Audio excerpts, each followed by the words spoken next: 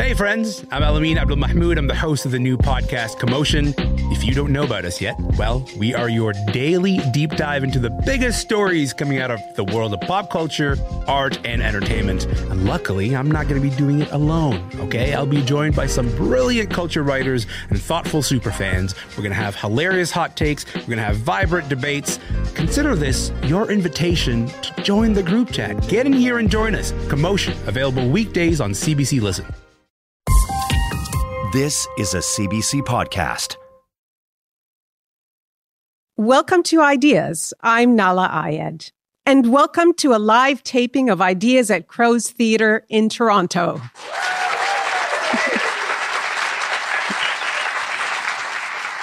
This is the first in a brand new series. We've invited 5 stimulating thinkers to give a talk inspired by one of the plays in this year's Crow's Theatre season. The ideas in a play, we think, resonate deeply with our lives. The same ideas that concern us all, tackling some of the most pressing questions of our time. The first play in our series is the Crow's Theatre production of the musical Natasha, Pierre, and the Great Comet of 1812, loosely based on an incident in Tolstoy's great novel, War and Peace.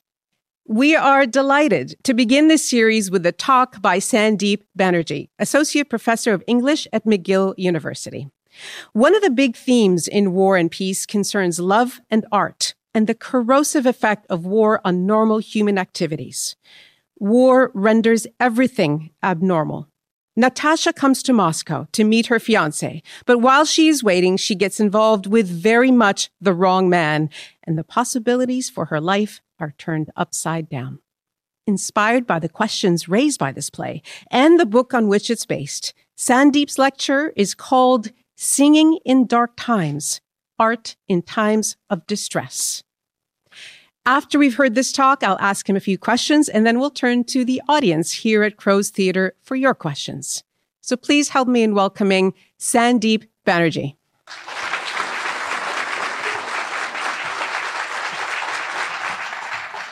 Thank you, Nala.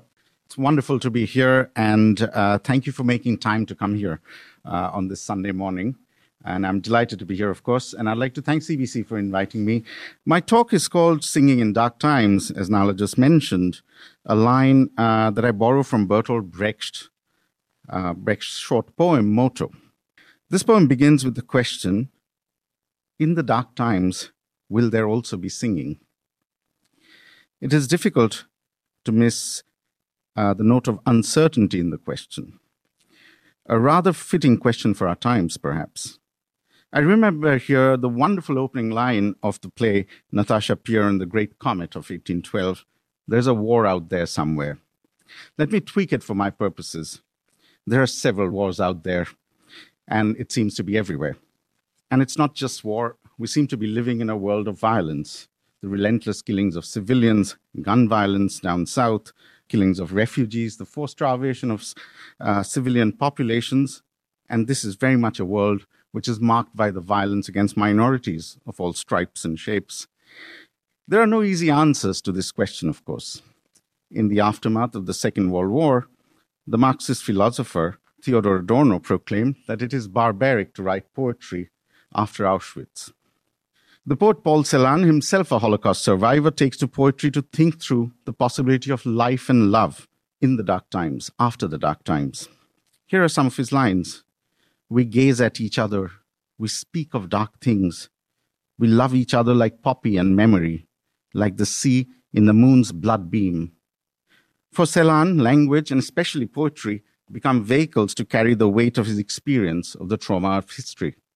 Far afield in South Asia, writing in the context of a very different kind of trauma, of hunger and colonial famine, the Bengali poet Shukanta Bhattacharya seems more in agreement with Adorno.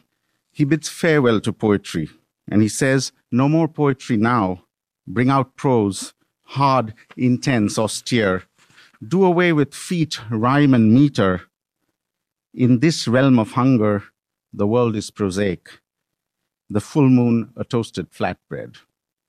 Moving closer to our times, the Palestinian-American poet Noor Hindi also seems to think that there's no place for poetry in dark times. Her title of the poem is pretty direct. Fuck your lecture on craft, my people are dying. She goes on to say, I want to be like those poets who care about the moon. Palestinians don't see the moon from jail cells and prisons. It's so beautiful, the moon. But notice how Shukanto, Nur Hindi, they both write poems about their rejection of poetry. It is as if the only proper way to refuse poetry is through poetry itself. That there will be no singing in dark times. This message has to be rendered in and through song. Celan, Shukanto, and Nur Hindi can be seen in their own way as answering the question that opened Brecht's short poem. The poem gives us a short and hopeful answer to that question about whether there'll be singing in dark times. Yes, it tells us. There will be singing. The singing will be about dark times. But what does singing about dark times really mean? How is that singing done? What is it about? So we may want to ask, what does art do and how does it work in dark times?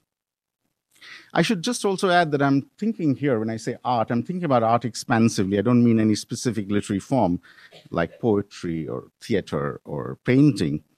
The word art for me is a shorthand for representation as such, for the human capacity to represent, to imagine different new worlds. And that is something that makes us, I think, fundamentally human. Today, I want to suggest that in the best of times, art relates to the world in two ways. It stands as a witness to the times and to history. This is the witnessing function of art. In dark times, this shows a critical edge. It offers a critique of the times and tells us of human frailty and failed possibilities. Of how in dark times, human beings can so easily be less than human. On the other hand, quite paradoxically, art does not simply stand as witness to the times. It also says not this to the time it inhabits. In refusing this historical context, its historical moment, art negates the present and strives to imagine another world.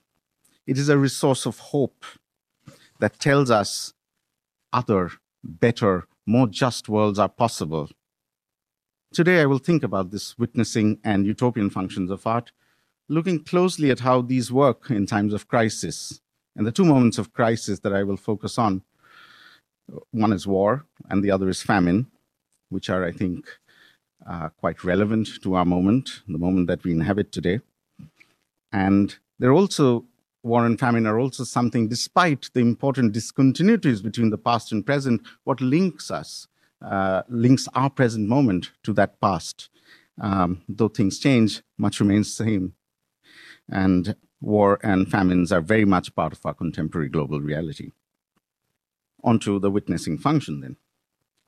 For centuries, poets, philosophers, and critics have spoken of art as a mirror to the world.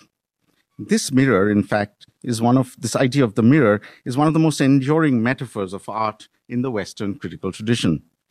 And by extending this metaphor, we get to the point where we think of what art does in the world. It reflects the world around it.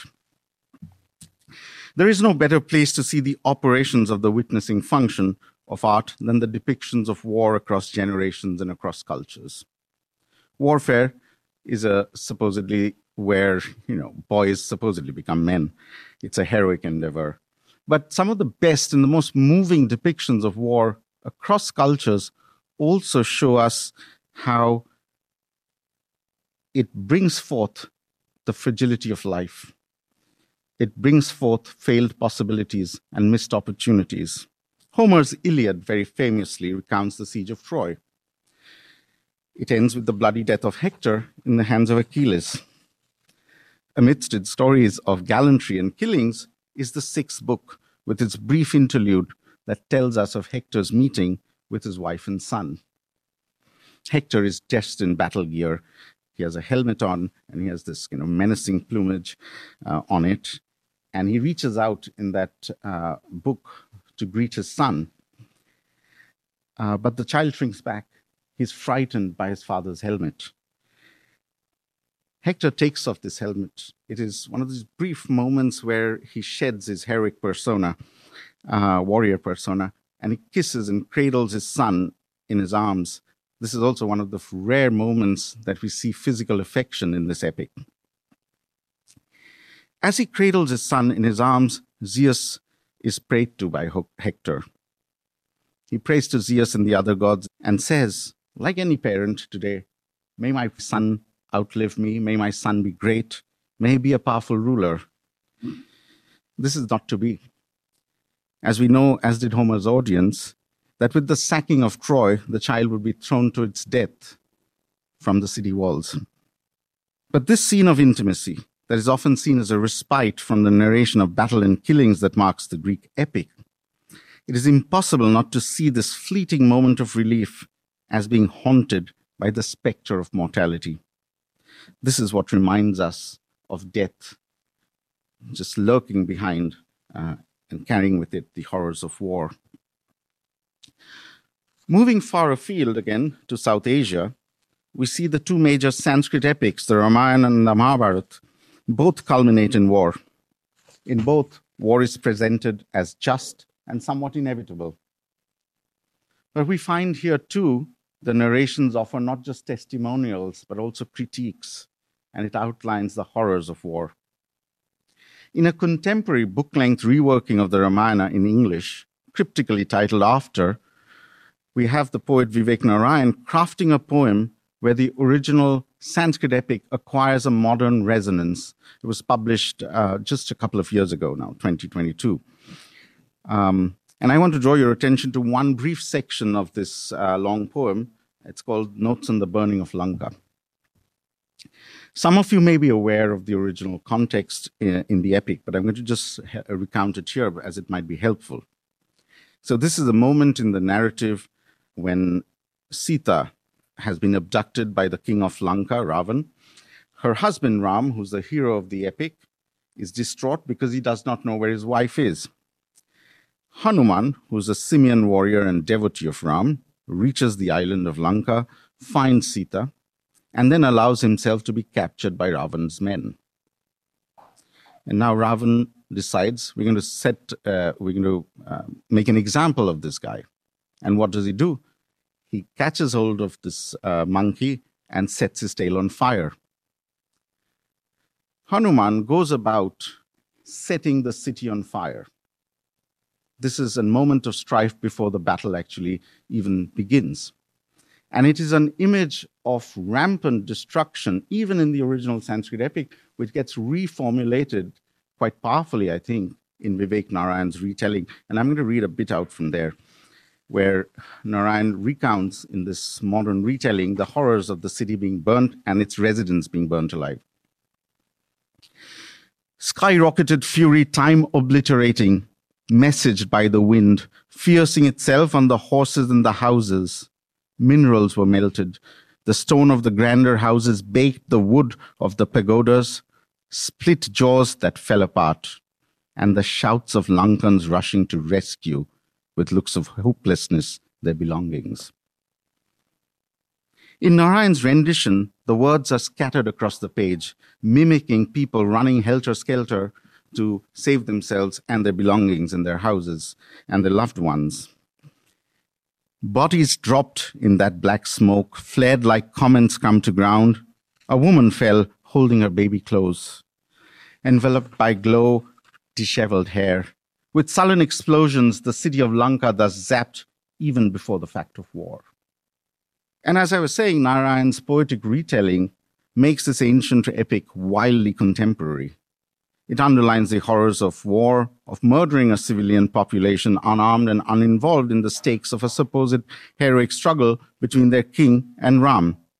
It also undermines the claims of a just war, showing instead the strife to be just what it is, a dance of death and destruction visited on an innocent population.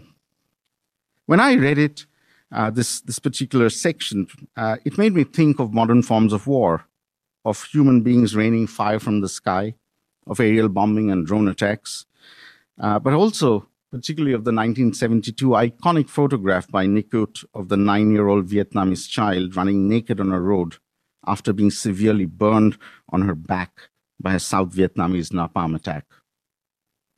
Narayan's retelling of the scene highlights what the English poet writing in the context of the First World War called the pity of war. Typically overshadowed in public memory by the events of the Second World War, it is easy to forget that the first was the first instance of mechanized warfare and mass killing in the history of humanity.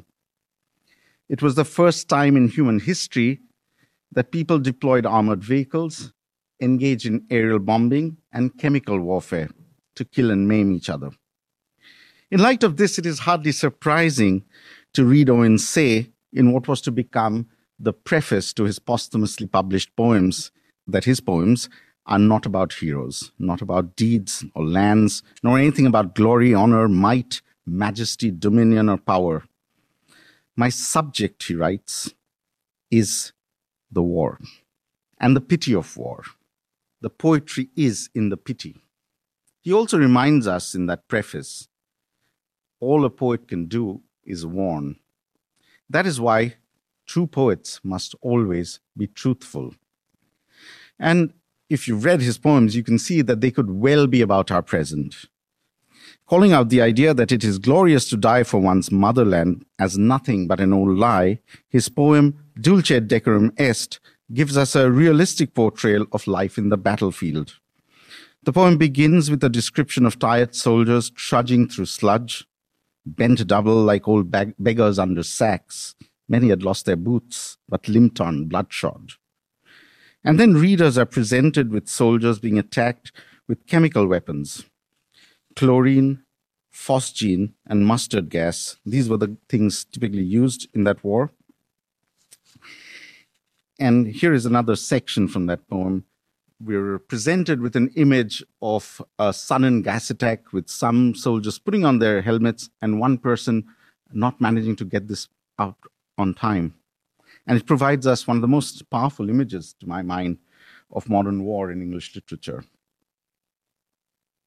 Someone still was yelling out and stumbling and floundering like a man in fire. Dim through the misty panes and green thick light, as under a green sea I saw him drowning. In all my dreams before my helpless sight, he plunges at me, guttering, choking, drowning. You will notice that this poem is providing us with an image of what we now call PTSD, post-traumatic stress disorder. It's also one of the first historical moments when people encountered this in war. In poetic form, but also with documentary precision, Owen shows us not just the horror of war in an abstract manner, but actually draws it out in the most embodied of ways, tracing out the experience of living through war, even as this warfare gets etched onto the bodies of those who live through it. If you could see, he writes, if you could watch the white eyes, his hanging face like a devil sick of sin, if you could hear the blood come gargling from the froth-corrupted lungs, obscene as cancer, bitter as the cud of vile, incurable sores on innocent tongues. Notice just how embodied that scene is, how visceral the image is. There is perhaps no better illustration of what I've been calling the witnessing function of art. No better example of what Owen means by the pity of war. And this is a warning. But this is a warning that has perhaps fallen on deaf ears.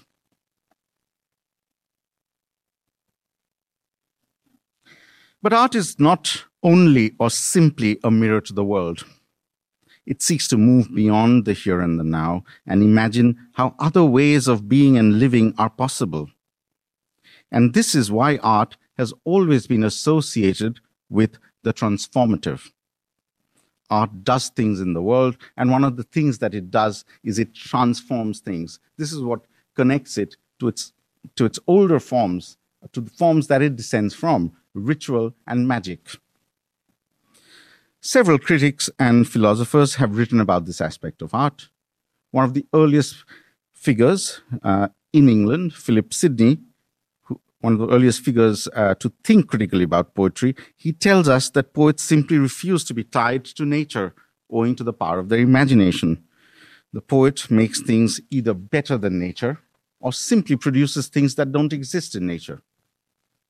Nature's world, in its very famous formulation, is of bronze. Poets produce a golden world. It is an improvement of what nature produces. It is an improvement on reality. It is both fantastic and it is transformative. This is the other way then art works, and this is what I've been thinking about as the utopian function of art. This is heightened in dark times. Because of its relation to the transformative, art is always a resource of hope. The job of the poet or the artist is therefore to remind us that there is more to the world than the present makes evident. We find this idea scattered across the literary monuments of the world. We find this particularly in the words of the Bengali poet Rabindranath Tagore in his long poem, Ebar Phirao More, which would be Now Bring Me Back in English. Here is what the poet has to say in my translation. Arise, poet, if you have the spirit, bring it along, make that your gift. Much sorrow, much pain, a world of suffering lies ahead. Amidst this want, O poet, bring from heaven hope's portrait.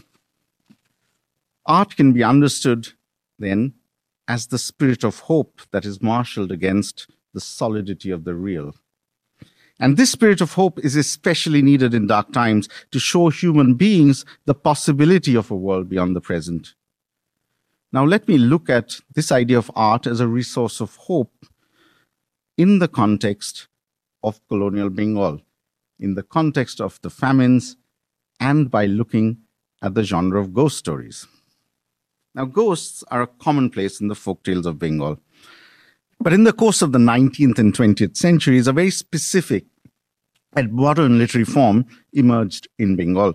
And this is the Bhuter Golpo, the ghost story. As is evident from the name, ghosts are quite central to this irrealist genre of Bengali literature that remains popular even today amongst both children and adults. The most striking example of these stories is that the ghosts we encounter here can be classified according to gender, religion, caste, eating habits, and so on.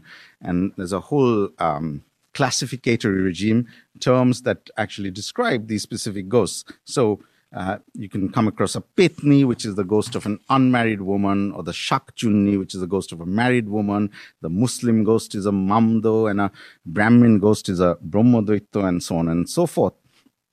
Now, this list is by no means exhaustive. But even from here, what I'm trying to get you to get a sense of is really that these ghosts seem to be a way of mapping the social world of this region onto the domain of spirits. It's kind of a spectral projection, if you will. Now, this Brahmin ghost, the Brahmadoitya, is often depicted as pot-bellied and sporting the sacred thread as a caste marker. He's repeatedly depicted in these stories as benevolent towards the people he likes, which takes the form of him granting boons. If you annoy him, of course, he can be less than friendly. That is a different story, and for perhaps another day. One of the classic children's story of this genre is the Jola Shad Bhuter Golpo, the story of a weaver and 7 ghosts by Upendra Kishore Rai Chaudhuri. It's a fairly straightforward story, but I just want to give you a sense of it so that you see where I'm going with this.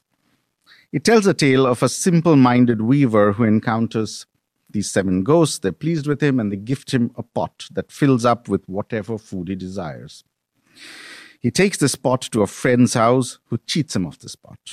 The ghosts learn of this and, they come to his rescue. They give him a magical stick. When the friend steals that as well, this kind of comes out and beats him until he returns the magical pot. It's a very, very simple children's story, but it captures something I think that is significant, the granting of boons by these ghosts.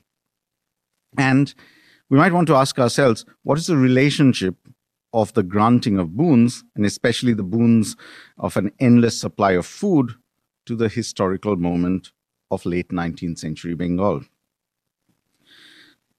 let me say a few things about this trope of granting of boons before I go forward. The granting of boons is an enduring trope of wish fulfillment, a kind of basic utopianism, if you will, that can be found in South Asian literature, spanning genres, languages, and periods. If it is there in the earliest myths and classical epics to the legends of Indo-Islamic provenance, as well as fairy tales and folk tales, all of which constitute the literary multiverse of South Asia. And at the same time, we should also remember that famines were an existing reality of 19th century Bengal and India. So one of the historians, P.M. Bhatia, notes that under British East India Company rule, this is between roughly 1765 to 1858, India experienced 12 famines and 4 severe scarcities. In the first 40 years of direct rule of the Crown, that's 1860 to 1908, there was famine or scarcity continuously in some part of British India or the other. The colonial famines necessarily had a human cost. The first major famine, which was in Bengal, between 1769 and 73, killed 10 million people. Ira Klein, another historian, also tells us about life expectancy at this time. The life expectancy of Indians never exceeded 25 in the decade between 1871 and 81, dipping as low as 20.1 between 1911 and 21. So these were dark times indeed. And you can also see why ghosts would be such an important figure for a society that's grappling with this relentless death. So the predominance of death becomes, unsurprisingly, the condition of possibility, as we call it, the enabling mechanism, the enabling condition for the emergence of the ghost story in Bengal. The figure of the ghost is not simply a way for these stories to register this time of darkness and death, but also to imagine a better life. By imagining these ghosts as boon givers, these stories signal them as active agents who have the power to shape and transform the here and now of colonial history. In the story that I just outlined, the pot that provides an endless supply of food could be seen as an attempt to imagine a way for the weaver to move beyond the limitations of his historical moment. By refusing to be tied to the constraints of history, the story negates the world of the present and imagines a fantastical possibility. This is the utopian impulse of art at work. Another of Upendra Kishore's short stories, Gupi Gain Bagavain, was turned into a children's film by the author's grandson, Satyajit Ray. You may have come across some of his films. It tells the story of two musicians. One of the musicians, I should say, because at the start of the story and at the start of the film, they're really terrible at their craft. And they're so terrible that they're kicked out of their villages. They spend the night at a forest where they actually meet each other, and they encounter this ghost king who, pleased with their singing, for reasons best known to the ghost king, grant them a boon, which make them really great musicians. Gupi becomes a fantastic singer and Bagha a fantastic drummer. In Ray's filmic retelling of the story, Gupi and Bagha receive two other boons. The first allows them to call for food and clothing whenever they want. The second allows them to travel wherever they want. And this business of traveling wherever they want might seem not a very important boon, but just think about refugees today and you can see just how important and wishful this boon is. The trope of wish fulfillment again, access to food, clothing, travel, and expertise in art. Expertise in art also very important in Ray's expansive vision of a fulfilling and good life. Now, some of you may have come across Harun and the Sea of Stories by Salman Rushdie. You're going to see Gupi and Bagha reappear as plenty more fish, two minor characters in that story, trying to help Harun clean up the ocean of stories. So that's kind of the way these ideas travel, if you will. So in the film, back to the film, in the film, the musician duo travels to the kingdom of Shundi, where they win a musical competition organized by the king. They hear the king's brother is planning to invade this kingdom, and then they use their craft to do what they do, avert war, stop a fratricidal war. And how do they do it? They do it by calling down food from the heavens and feeding the malnourished and starving soldiers who give up war for food. Now, this movie was made in 1969. This is the same decade that India went to war with China in 1962 and Pakistan in 1965. So you can see right there, this utopian impulse pushing against war, trying to mold minds and change the perspective on war and what have you. So what these texts do, I think, and this is where I want to go with this, is that these texts re-enchant the dreary world of our present. It reminds us that another world is possible. And in dark times, especially in dark times, art makes hope practical when despair seems more convincing. In the film I just described, by the way, Guppy and Bagha are liberated from the drudgery of work and the constraints of history with the boons. But they do not use these boons to simply lead the good life, to simply make music for the sake of music, or just to live by themselves. The musicians commit their art to social change. It becomes a way and a means for imagining a more just world. This, to my mind, is the ethical imperative of the artist that engages the world in a spirit of renewal. There is a commitment to thinking about the world, to thinking about changing the world, to thinking about the world, transforming the world into a better place. We see this in the works of Aimé Césaire, in the paintings of Pablo Picasso. Think of Guernica, for instance. And in today's world, also in the poetry of people like Jericho Brown and Lilia Kaminsky, and of course Mahmoud Darwish. Let me then end with a few lines from Darwish, which may give us a sense of this ethical imperative that becomes the artist's task in dark times, the way an artist may want to channel transformation, may want to channel utopianism in their work. This is from Darwish's poem translated as The Mural. I have work to do on the geography of volcanoes, from desolation to ruin. I have work till my end, as if I won't see tomorrow. And I have work for today who isn't here, so I listen softly, softly to the ant beat of my heart. Thank you very much.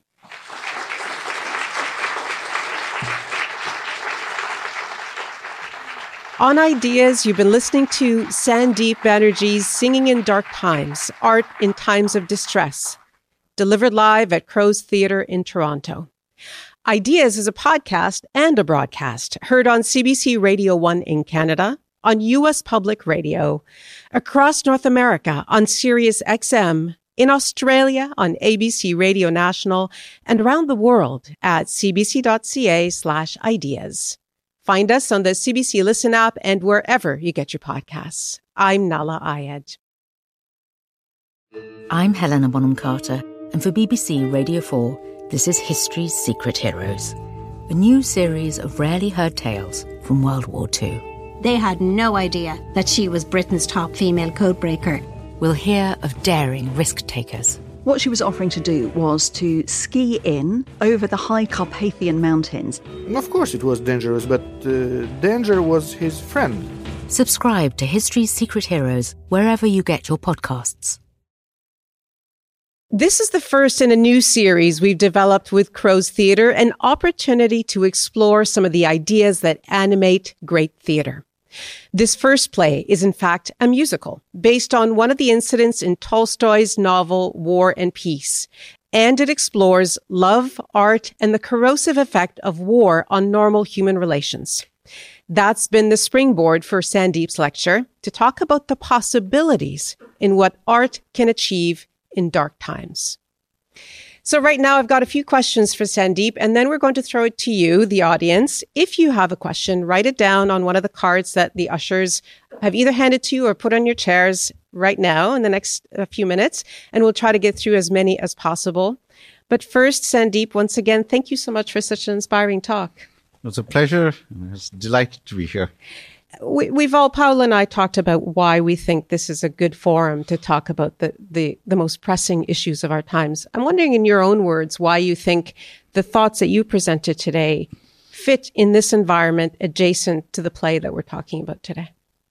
Well, I think one of the things that is evident from the play, which my wife and I had the pleasure of watching last evening, is about failed possibilities and missed opportunities and misrecognition, largely in the context of war, how war shapes human possibilities and human interactions.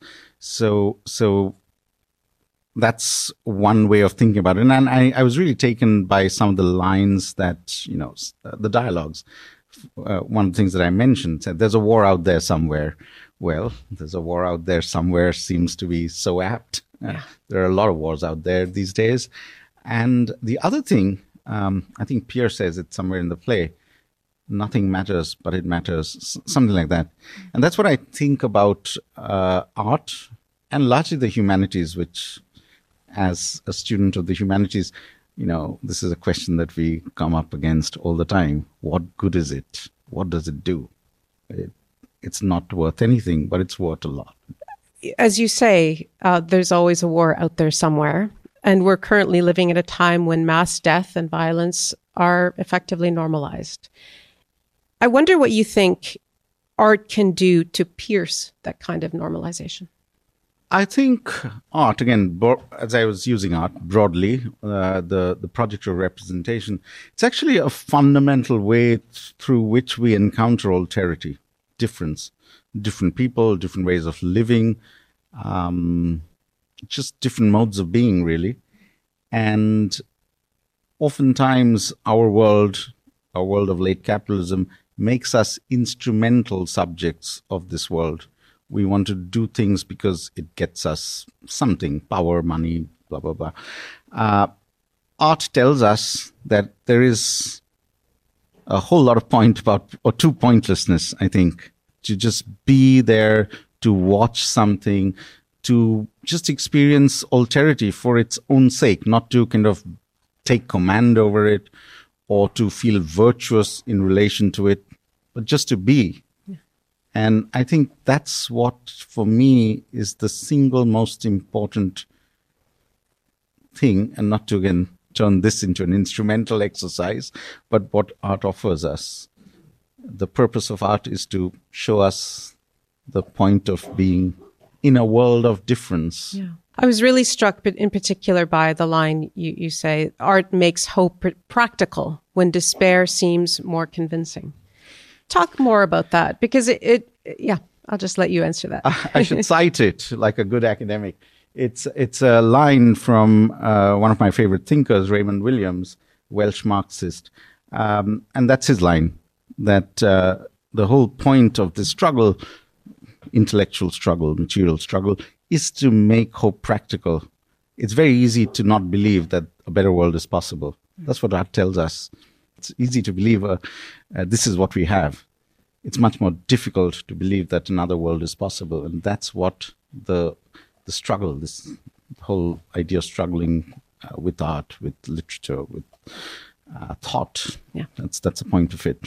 In your talk, you spoke admiringly about art that refuses to accept reality, that kind of imagines change, as you say, the utopian kind of task of art. What do you think? What do you see as the most powerful examples, even just one, of art as refusal today? Art that refuses to accept present realities and pushes for new ones.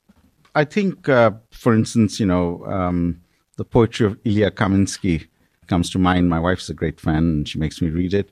And Jericho Brown, again, something I have been pointed to by her. Both of these writers actually kind of show us a sense of a world beyond. Mm-hmm.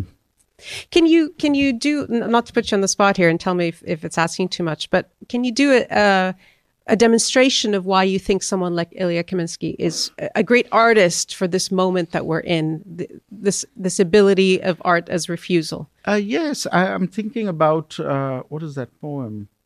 We were happy and there was war.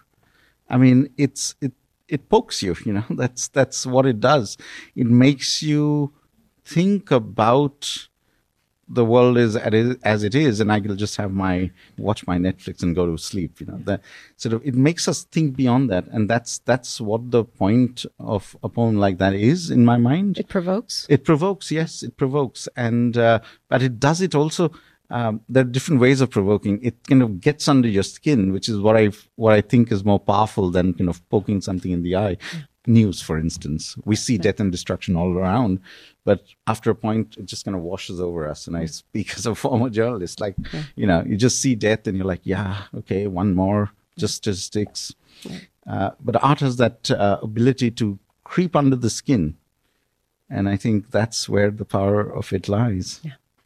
So then if that's your sense about news, how do you think about, how receptive are you to art as witness? We've recently spoken to a poet who talks about her poetry about Iran being a foreign correspondent in verse. I think one has to contextualize what I just said. So we now live in a world where we are saturated. The world is hyper saturated with images. And so the witnessing function may not be the most viable, if that's a word, or may not be the best way of doing things. I'll give you a different example. There was a time, for instance, in South Asia, where Soviet socialism was very popular. Yeah. It wouldn't fly now. And that's precisely it. It has to do very much with the historical moment. I read out these poems, for instance, by Owen. PTSD, when Owen is writing about it, is not just new, it actually shocks. It sadly stops shocking after a point.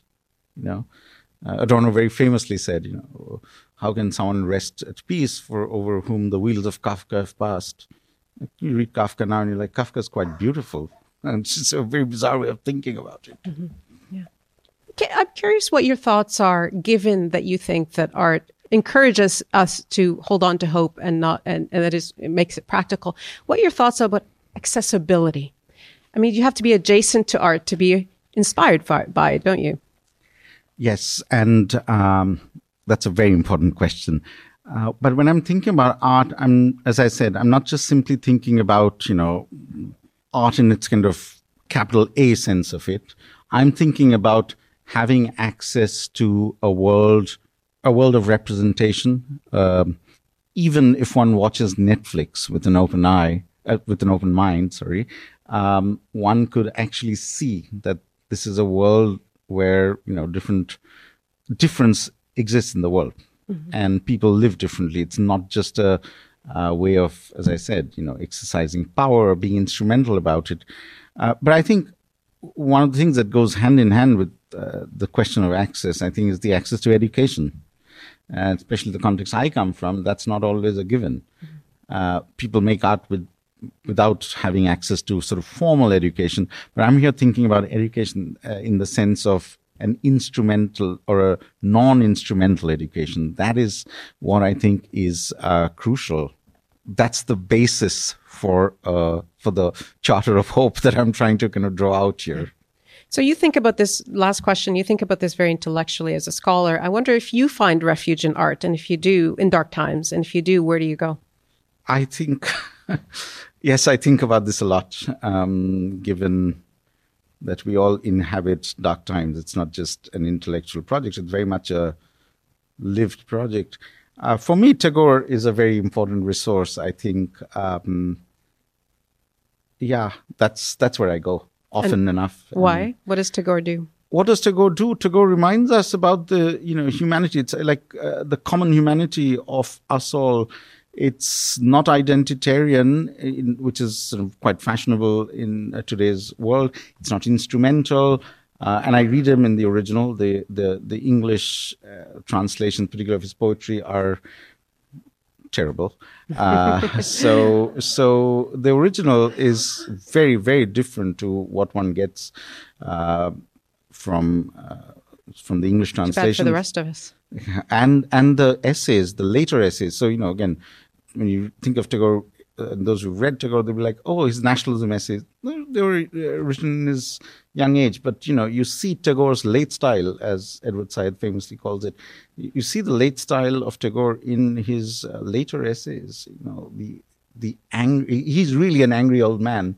And he's talking about the evils of colonialism, capitalism, war, and he's living and he dies in the Second World War, during the Second World War.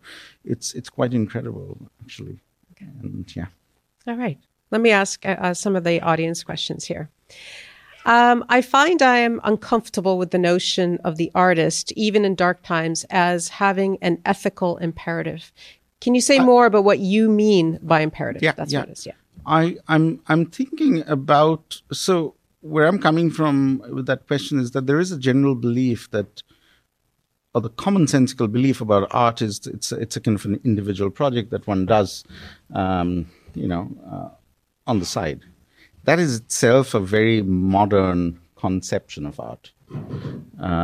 Art is very much historically understood to be engaged with the social. It's very much engaged, with the world. All the way back to the classical times. I'm thinking here of the Western tradition. You think of art as being tasked to teach, to move, and to delight. So there is always a social function of art.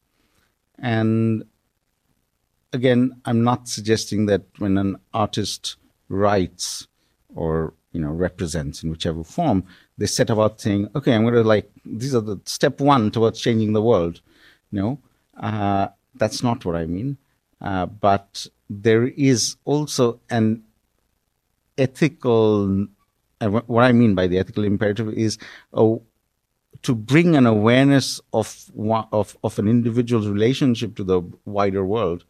Because what you often have these days, and this is a tradition that I'm very uncomfortable with, which is, you talk about yourself, your mind, your loneliness, and about you, really, where you perpetuate simply the isolation of late modernity at work. Without relating to the wider picture. Yes. Yeah. Yes.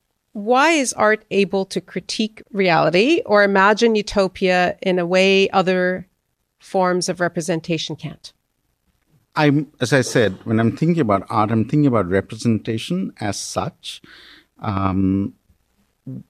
What I'm trying to say is that art is probably, again, in that expansive sense, right, is one of probably the only non-instrumental ways of being in the world.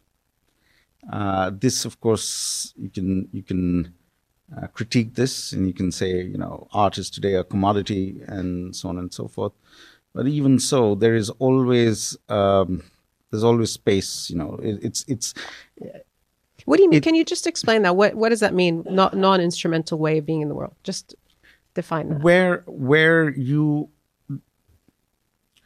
you're not expecting something, quote unquote, worthwhile to come out of it. You don't read a book, or you don't read a novel to, let's say, Heart of Darkness. You're not reading Heart of Darkness to get a sense of Africa as a continent. Mm-hmm. You're reading it for the specificity of that text. It could be racist, it could be terrible, or not.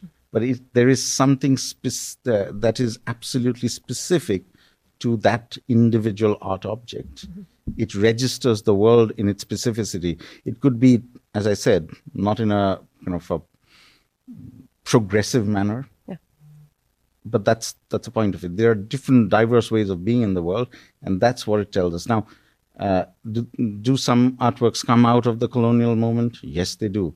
Are they implicated in that colonial moment? Yes, they do. But even so, mm-hmm, it tells us, even the most kind of problematic of texts will have something non-instrumental to offer. And I'll give you an example. Kipling, Rudyard Kipling, who people are very embarrassed about. So Kipling's Kim, for instance, it's a story about an Irish boy who grows up as he's basically a foundling, grows up in India. Yeah. And much of the novel is invested in turning him into a white man, because he's he can go native, and literally, so he can be Irish, so he can be white, he can be non-white, and it's also interesting that the figure of the Irish is taken up, who's both white and non-white, depending on how you want to see it. And there's an Indian character there, Hari Mukherjee, who is very colonized, and he wants to be an FRGS, Fellow of the Royal Geographical Society, and all the rest of it. Mm-hmm. It's set in the context of the Great Game, and Hari Mukherjee is part of this kind of spying scheme of British India, and he encounters these Russian and French spies. This is the context of the geopolitical rivalry between British India and the Russian Empire. Mm-hmm. And there, it is, I think, the only place where you see Hari Mukherjee. This is the only place where you see in a Kipling text where Indian nationalism figures. But how does it figure? Hari Mukherjee plays drunk and is trying to fool the Russian spies into believing that he hates the British. He actually loves them. And there he's saying, they're awful to us and they don't pay us as much for the work that we do. We do as much work as the white people, but we get paid less. That's it. That's one little moment where this deeply problematic text, problematic writer, you still see a certain kind of non-instrumental, critical image of its historical situation. And I think that's what makes art, as some of my students say, so cool. Cool indeed. Okay, next one. Sufi poets like Rumi talk about transcendence and love. How do you see Sufi poetry and dance connect to the spirit of hope in our times? That's a difficult question because I don't know very much about Sufi poetry. Okay, well, that's fair. But one of the things that sort of performance art, dance, for instance, like the play that we watched last night here, is brilliant simply because it brings a certain exuberance and it kind of, it's even better at creating that utopian world because dance is not just non-instrumental, it's also immaterial in a kind of fundamental sense. It's that moment, like theater. You can't capture it it's not the same as film. It's not captured. It's in that moment. And it's, I mentioned in passing that art is related to ritual and magic. Yeah. And this is, and I think dance, theater is very deeply connected to ritual, but this is precisely the way in which this immateriality of it connects to magic, and this kind of, it transforms the moment. Mm-hmm. Mm-hmm. Say this is the magic of the stage. You are awestruck. You look and you can't move. Yeah. That's the power of it. Absolutely. How can art gain the attention to the inhabitants of both of our society's solitudes? Well, there's probably more than both, but the polarized sides of our society. Yeah. Have more humanities in the world. That's what I would say. It's not going to change the world, but it'll make the world slightly better. Get people to read for the sake of reading, not because they want to crack some, entrance examination or earn a bunch of, I say this is also something I think about a lot. We are in the dark times. We have I think, the humanistic mode of thinking, the more humane letters and so on and so forth, could be a way for us to engage with this world. But this is also the moment, and this kind of underlines the darkness of it all, which kind of is shutting the doors on those ways of thinking. Okay. Sandeep, thank you so much for taking all our questions, and thank you for a really inspiring lecture. Thank you very much. This was a pleasure. On Ideas, you've been listening to Singing in Dark Times, Art in Times of Distress, a talk by Sandeep Banerjee, the first of a series of talks inspired by great plays, recorded live at Crow's Theatre in Toronto. Ideas at Crow's Theatre is produced by Philip Coulter and Pauline Holdsworth. Special thanks to Paolo Santalucia, Chris Abraham, Jeremy Hutton, and the entire Crow's Theatre team. Ideas is a podcast and a broadcast. If you like the program you just heard, check out our vast archive where you can hear more than 300 of our past episodes. Technical production, Danielle Duval. Our web producer is Lisa Ayuso. Acting senior producer, Lisa Godfrey. Greg Kelly, who's in the audience, is the executive producer of Ideas. And I'm Nala Ayed. And I'm really grateful to have all of you here tonight. Thank you.